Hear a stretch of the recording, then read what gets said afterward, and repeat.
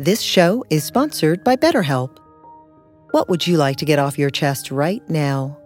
Are you feeling lonely, unappreciated, or misunderstood?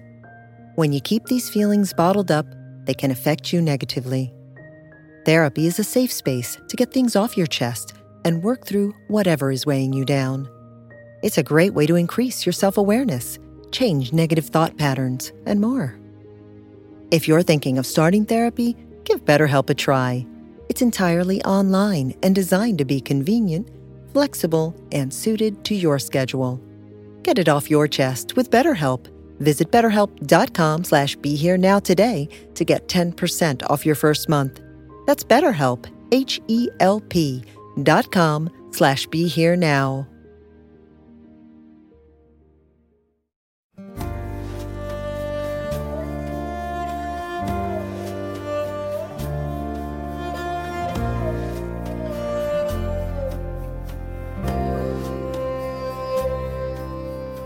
Welcome to the Krishna Das Pilgrim Heart Hour. This podcast is a manifestation of our interconnected lives, and we wish to keep it free at all costs, if you can say that. So, we are dependent on the generosity of you, our listeners. So, please go to mindpodnetwork.com/KD and either use the donate button or just bookmark the Amazon portal. We receive a small percentage of however much you pay for whatever you bought. Nothing extra for you, but a tangible contribution, if small, for us. You could also sign up for a free trial with the voluminous audible.com. We get something out of that too. We thank you for the support and allowing us to continue presenting Krishna Das's excellent talks. I have a question about practice. You said earlier that we do this because we're lacking something or missing something or trying to find our way towards something. But do you think that our practice changes with us as we change as people? I mean, I could see when you first start practicing, well, at least for me, when I first started practicing, I was practicing out of coming from a desperate place, like, oh, help me, you know? Mm-hmm. And then you find that just 1 second of that feeling and you're in awe. And then my practice almost became rejoicing. Mm-hmm. And now it's kind of like, that's the only way I could think of humanly possible to say thank you. Mm-hmm. So do you think that it changes with you, and do you think it needs to be with other people? Because I tend to keep it very private. And I was just wondering, do you think it's important to be with other people? I don't think it's important to share all your inner stuff with everybody. Okay. You can sing with other people, but you don't have to be telling them about all your experiences, because everybody has their own experiences. Right. And there's too many subtle pitfalls there. You know, pride and arrogance, and then people get caught in judging themselves. Oh, I'm not having that, I'm not having that, I'm not as good as this, I'm not doing this right. The inner stuff you can keep, you don't have to share, but sharing practice, singing together, meditating together, serving together is all good. And if it doesn't change, you know, then you join the wrong club. You know, over time you have to change. There has to be some releasing and there has to be spending less time in negative states of mind. Okay. But it's not so easy to see. And if you're doing practice all the time and judging it every second and evaluating it every day and thinking, how is it now, how is it now, how is it now, and not letting go of the evaluator, then, you know, eventually you'll notice that. And you will stop evaluating, and then you'll be happy, you know? Because if you're not telling yourself the story, nobody's telling the story. If you're not telling yourself the whole story of your stuff and who you are and all the stuff you have to go through and why is this and why is that, it wouldn't exist anywhere in the universe. And you begin to notice that, and you go, well, why am I doing it? I'm next, you know, and then it's not there anymore. So it's a big thing. But The real changes are deep and subtle and quiet. You just find yourself moping around less and grieving less and longing and feeling lonely less, feeling okay being alone, you know?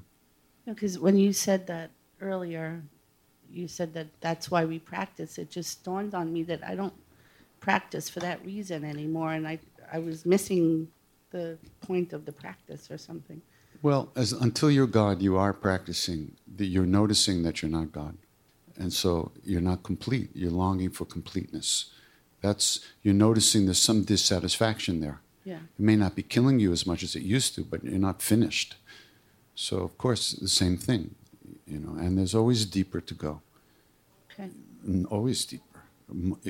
If you're any state of mind you're feeling, gratitude, anything, it's a very powerful, positive state of mind. But it's going to change into something else in 2 minutes. True. So what we want to do is live in that open, loving, flowing, gratitude-filled space all the time. You can't hold on to it, though. You have to cultivate it by planting the seeds that will bring it into our lives, which is practice. Thank you. And I think the phrase was, when you're in love, everyone's Sicilian.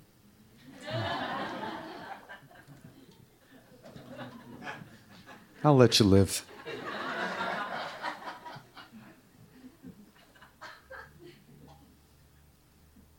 Hi, good afternoon. Hey.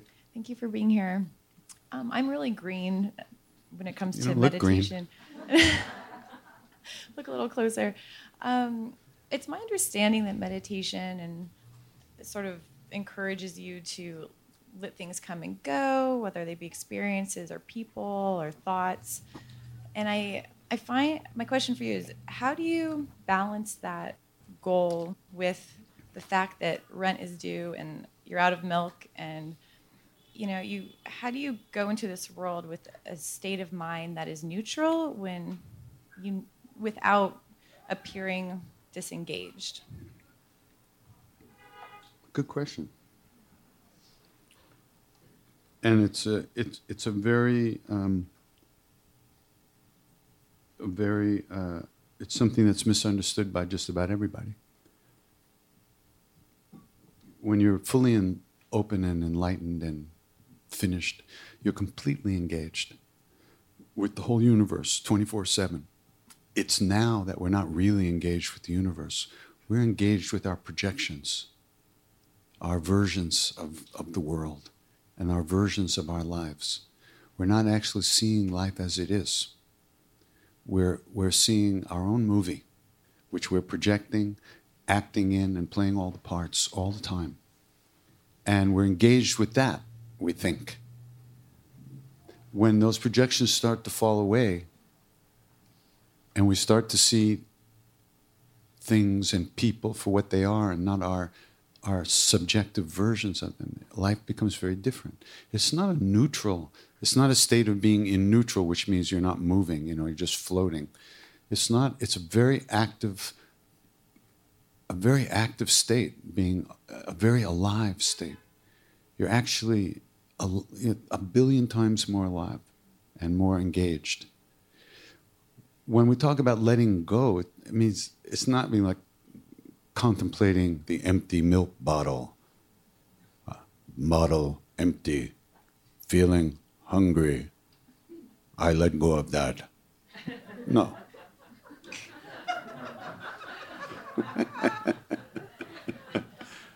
No moving, I'm sitting still, let me starve to death.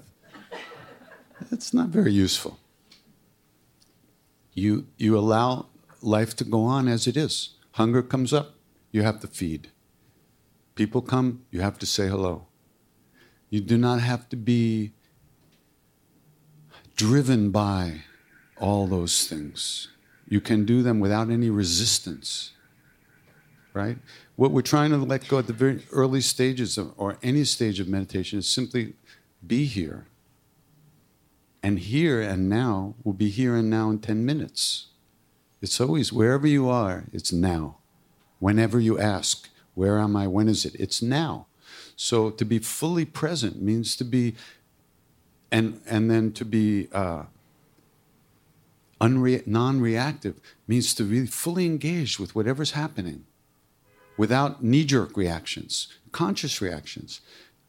Conscious reactions mean extending compassion and kindness where it's necessary, helping where it's necessary, not being cut off from people, not being cut off from your own emotions and your own feelings. It's a very alive, intense state to be here. It's not something, a dead state of neutrality, which you feel nothing. You feel more. See, your emotions and thoughts and stuff like that, they come to us, we don't know where they come from, right? For instance, it's like an ocean, there was a storm on the ocean and the waves start coming and they travel many, many miles until they get to the shore and they hit us while we're sitting there.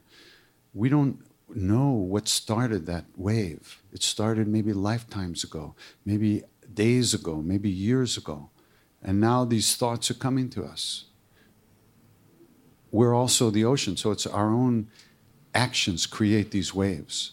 Whether it's this life, another life, previous, early in our own lives, the way we've dealt with certain situations, how people have dealt with us, the kind of the cards the hand we were dealt in this life. All this stuff affects this moment. And so we think certain ways, we feel certain things, and we identify with those things. We never question why we feel like shit. We've always felt like shit. It seems normal. But after a while, you start to, what is this feeling? And you're letting it go because you're meditating. So you're breaking that habitual identification with stuff in our own lives that's coming into this moment. If you're not aware, the stuff just washes over you and again and again and again and pushes you around. What we're trying to do is get a vote, right? We're trying to get a vote in our daily life so that we're not just, all our knee-jerk reactions don't trip us up and hurt the people around us. We want to get a vote. I don't need to react this way. It's like somebody looks at you weird at work or something like that, right? And you go on a whole trip in your head about what's wrong with this person? What did I do to them? Why do they look at me like that son of a bitch? I'm never going to bring them coffee anymore. Then you find that their partner just died or is in the hospital with pneumonia. And they didn't even see you. They had this look on their face, but they weren't even looking at you. But you took it personally. So being here, we're trying to not be destroyed by all that stuff, by our own projections, our own reactions to stuff. So that's what the training is. It's not to be unfeeling. You feel more. You become much more open, much more sensitive. And you start to see other people's suffering and other people's needs in a different way. They're no longer people who might have been looked like our enemies, no longer become our enemies. We see that they're suffering and their behaviors coming out of their own unhappiness. And we see what a waste that is, how hard their lives must be. And we don't take it personally. And so when it comes to us, we can actually extend ourselves in a new way. And we aren't hurt. And then go spinning and spinning and spinning. So that's kind of what it's like. I don't know if I was really clear, but it's not a dead state. You're trying to be here. When you release a thought and come back to the chant, that's a big moment. You're not pushing it away. You're not saying that's a bad thought. You're just coming back. Next one, again. You're learning how to be here. As the wind blows, as the waves come, you're here. You're strong in the moment. And that strength is very important. That confidence that we have that we can deal with anything that comes up. No matter what it is, we'll deal with it. We're here. We're here with it. It's not burying us or knocking us completely off our feet. So if we don't train, if we don't do practice when we are feeling like relatively okay, it's very hard to live through the difficult, dark things that arise in our lives. So that's why you say you have to kind of do practice regularly. Just a little bit. 5 minutes of good practice a day is a really good place to start. Find the time, just to find the time to sit down for 5 minutes, put the phone on silent, and sit there.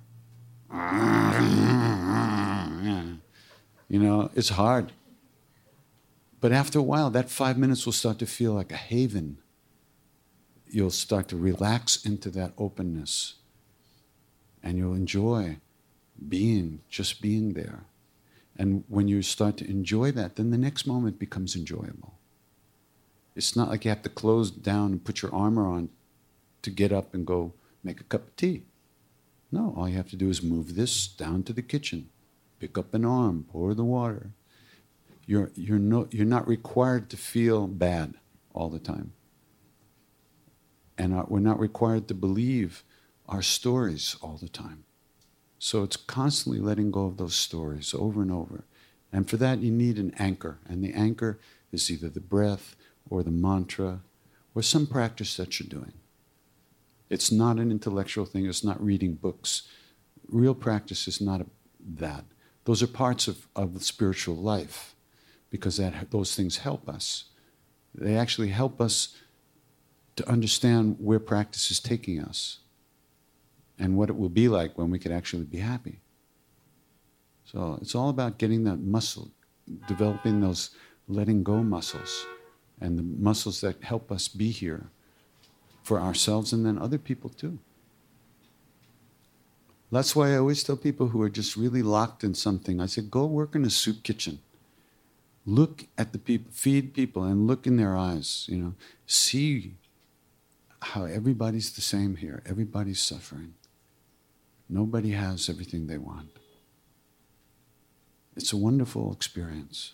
Very humbling and very opening and very empowering to see that we're just like all the other human beings on the planet. No better, no worse. One day you also said, follow your heart. Follow your heart. It's something that you've said. And from what I'm perceiving in how at least two ways that you seem to be doing that. One is very devotional. And there's also the creative expression that you bring to your spiritual practice. And I'm very inspired by the combination of the devotion and the creative expression. The devotion and the creativity in your expression is a very inspiring way of practicing anyway. I find that if I attempt to do that, it's a way of being more fully here now and being fully engaged. In addition to the being still and all of that stuff. Anyway, do you have more to say on that? Well, that's the way it looks to you. I could say that. It doesn't look like that to me. Oh. You know, we each look a certain way to ourselves. The way I see Maharaji just dragging me around, singing through my mouth, playing the harmonium, and then dragging me to the next place. And I'm just trying not to slow him down too much. That's the way I see it. I don't feel creative. I don't feel like anything much. I just feel like I want to be in that love all the time. So I don't think about those things at all. I don't see it that way. You know, I just feel like a puppet. Really, tell you the truth. And you think that's bad? I think that's good. Just a mindless blob. And I'm totally happy to be a mindless blob. In fact, I'm happier as a mindless blob than as when I used to think I was me. I'm sorry. It's a little hard to, you know, the way I see it, and I just have, since you asked, I'll tell you, I just see he's pulling all the strings, I feel like a rusty old pipe. He picks it up, he plays beautiful music, and he puts it down. Then he picks it up again. What does the pipe know about anything? Nothing. It's a pipe. It sits around getting rustier. He picks it up and plays music. And the playing of the music maybe cleans out the pipe a little bit. But the pipe has nothing to do with it. That's the way I see it. You can argue about it. You can talk about it. But I don't feel like I'm doing anything, ultimately. That's just another thought, isn't it? Wow, I'm really doing this. This is so great. That's another thought. I let it go. I want to be in reality. I don't want to... I've lived my movie pretty intensely. I'm finished with it. But it keeps going on. I don't have to watch it anymore. It might be on the screen, but I'm not paying attention. Every once in a while I pay attention.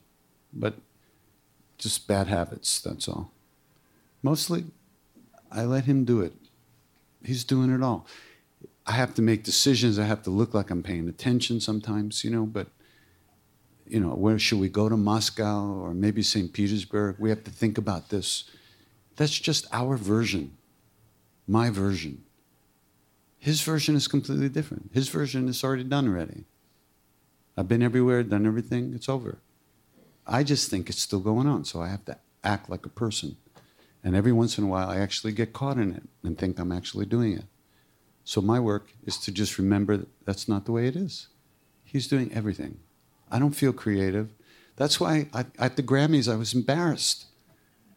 I'm sitting there squeezing this little 20-cent harmonium, and in the audience, Chick Corea, Pat Metheny, Herbie Hancock, the gods of music are there, and I'm squeezing this thing. I'm going like, this is fucking unreal.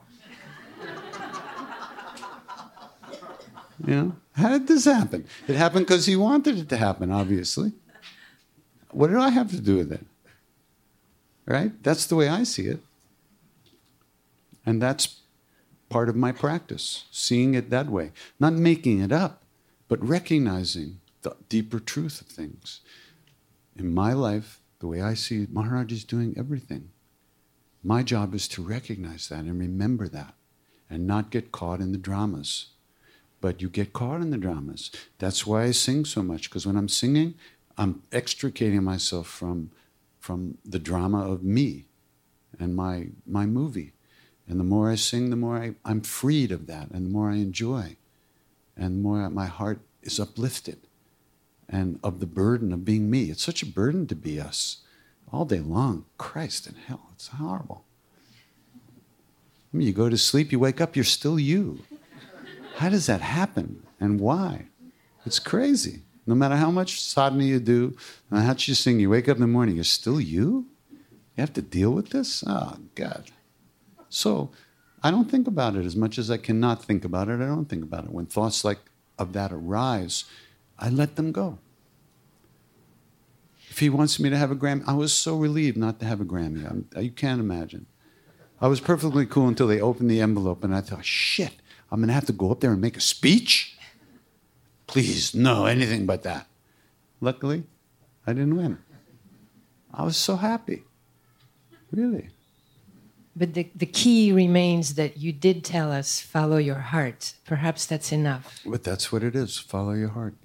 Intuition means your inner understanding, what feels right to you. That can change every 5 minutes. But if you're paying attention, that's okay.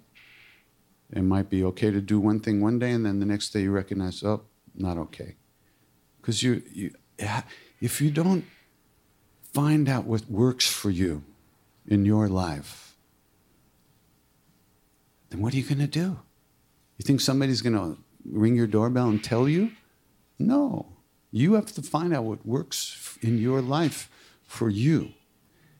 When I started singing with people, I didn't sing because I wanted to be creative. I didn't sing because I wanted a Grammy. I needed to sing because I was drowning. I was up here. And I had a stuffed nose. I could hardly breathe. And the only way I was going to stay afloat was to sing. I'm sorry, but that's exactly what it was. I didn't do this to have millions of devotees, but to have followers. I don't want followers. If you sing, if you want to sing. If you don't want to sing, don't sing. But I'm singing to save my ass. And I'm happy to share my ass with y'all. My version, I do have to admit that my definition of my ass has changed over time. At first it was just my ass, and now it seems to be a little wider, a more inclusive ass. But I'm not trying to do that. It's just natural. You fall in love with love, and then you want to see it everywhere. You want to be in it. I don't want anything to turn that off. And when I remember Maharaji, and when I see and experience that presence in my heart and in my life, it's a wonderful thing, and it saves me from the obsessive stuff, my own obsessive stuff, which goes on and on and on.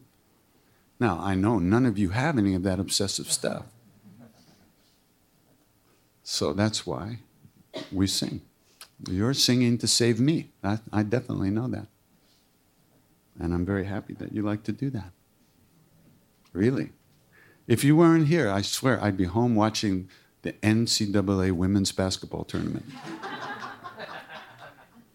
That's my obsession right now, the women's basketball tournament. Unbelievable. But here we are, and this is better. Of course, I'm taping and I'll watch it later. Actually, I forgot to hit the DVR. Can you believe it? So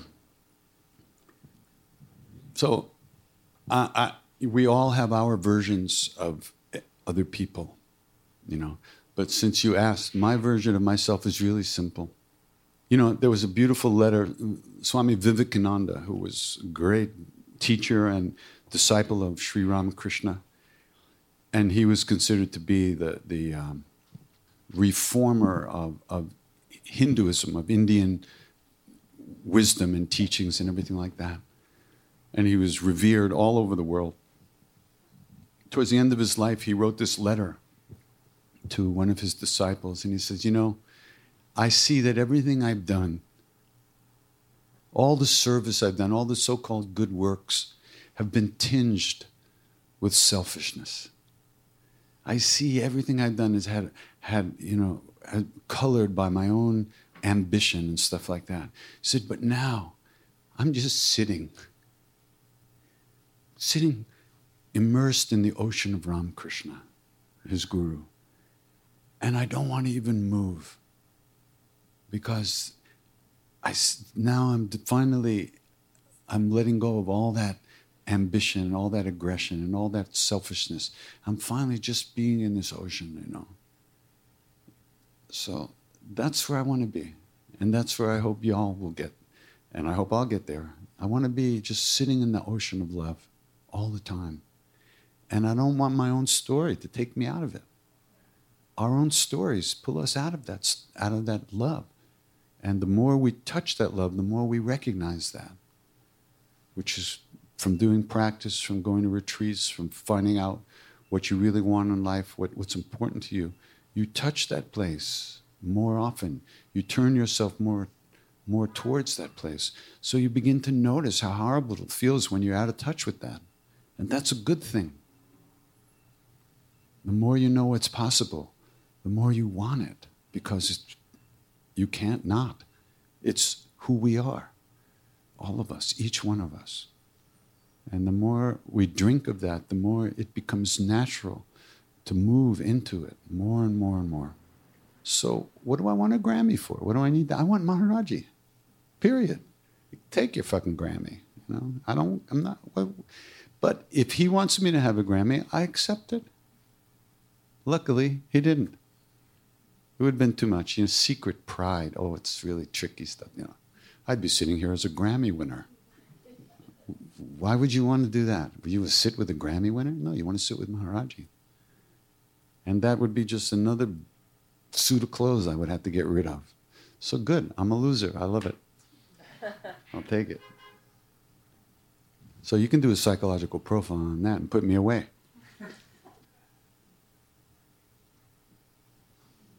Is it necessary to meet a being like that in the body? The answer is no. Nothing's necessary. You're here. You're involved in this stuff. You're feeding yourself as best you can. You're doing the best you can as you are. That's it. Don't wait around for somebody to do something for you. Maharaji didn't do anything for us. You know, there was a movie some years ago with, what's her name? I always forget her name. The one from the Titanic. Kate Winslet. Kate Winslet. And she played, she's Australian, I think, and she played a young woman from Australia who goes to India and meets a guru and wants to stay there and lives there and everything like that, and gets totally into the scene. And her parents decide that she's in a cult. And so they send a message that her father is dying or something like that. And he's asked for her because she wouldn't come back. No matter what they did before, she wouldn't go back to Australia. So this gets her, and she comes back to Australia, and they kidnap her. Harvey Keitel, hey, bad lieutenant himself, meets her at the plane, takes her in a car to a little cabin in the middle of nowhere to deprogram her, right? It's such an insane movie. And one of the things she screams at him at some point is, "You'll never take away what my guru gave to me." I burst out laughing in the movie theater when I heard that. And because I thought, what did Maharaji give me that anybody could ever take away? You know, he didn't give me anything like that. There's nothing he can take away. Nobody could take it away. He showed me love. He showed me the love that lives inside of me, which is nobody can take it away. What can you do? It's nowhere it's going to go. It's me. He showed me that. He didn't give it to me. He showed it to me, so nobody can take it away. Not even Harvey Keitel. I actually once sat next to Harvey Keitel at a Buddhist meditation course.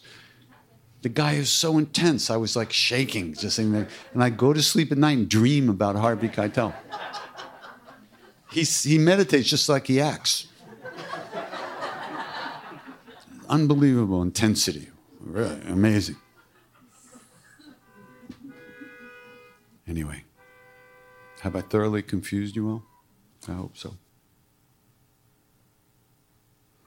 Anything that takes you out of the love, out of happiness, real happiness, contentment. See, the problem is that we grow up in the West. We're not really wired for peace of mind. Our parents don't tell us, cultivate peace of mind. Now they say, go play football and kill somebody, you know? Or get straight A's and go to college, you know? And I mean, they tell us all kinds of things, but they do not tell us to cultivate love and compassion and peace of mind. So we grow up without the wiring for that. And now, as semi-adults, we find ourselves unable to sit at home and be happy. We have to be busy. The television has to be on. Music has to be playing. We have to be cooking or going to movies or eating or doing all kinds of shit. We can't just sit and exist in our own joy because we don't have the wiring for that. So we have to create that now, or at least clean it off. It's in there.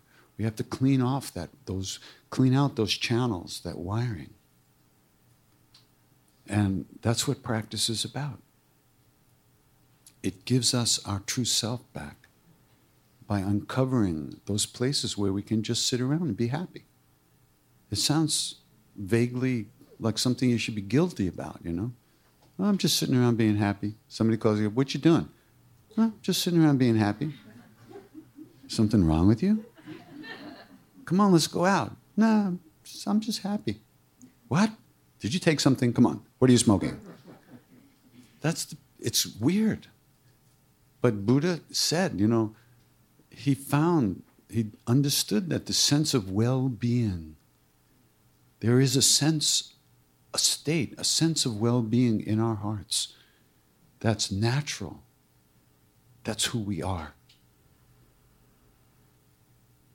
And all we have to do is uncover it.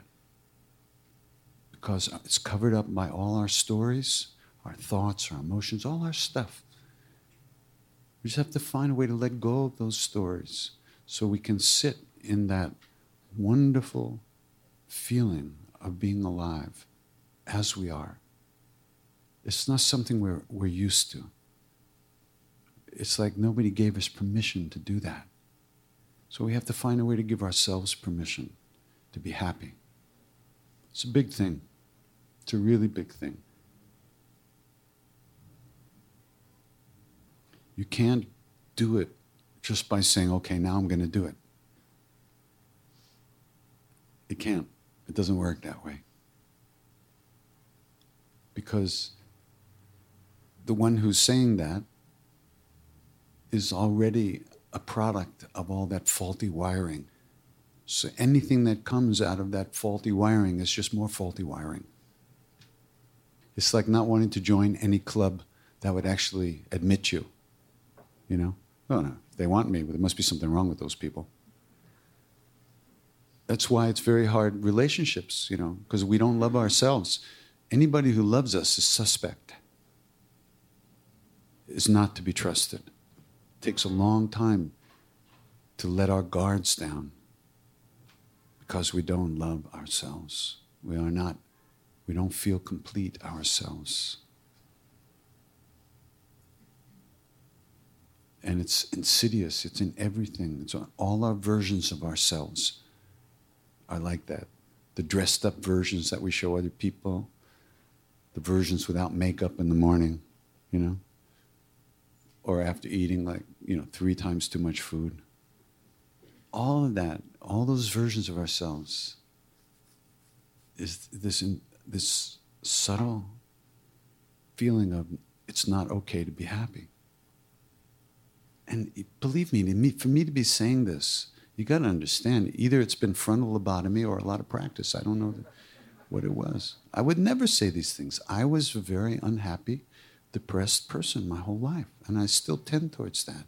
To even recognize that our true nature is joy and okay, it's like, whoa, that's a big thing. It's a big thing. You don't need to add anything on to yourself. Which is one of the nice things about India, at least in the old days when I would go to India, you know, I didn't have to be anybody. All those people I was in America, they weren't interested. And so I could just let go of that for a while. It was so liberating, which is why it was so hard to come back. Because when I come back, that's who everybody here talked to, that guy. So he had to talk back. But in India, he had nothing to say. Nobody was talking to him. So I would crash when I came back because I would lose that wonderful feeling that I had being in India at the time and what that meant for me. But it was good. Come back, crash, go back, get it back, crash. Now it's pretty much the same. Actually, I like it better here, almost. It's not so much difference anymore. I'm the same as I am here, as I am there, which is pretty interesting. It's a ripening process. You can't ripen a fruit overnight. You know, it takes time, period. It's the way it is. Thank you for listening to the Krishna Das Pilgrim Heart Hour. We really appreciate your support and hope you'll continue that support by going to mindpodnetwork.com/KD and clicking on the donate button or using our Amazon.com portal for all of your purchases. Thank you. Namaste.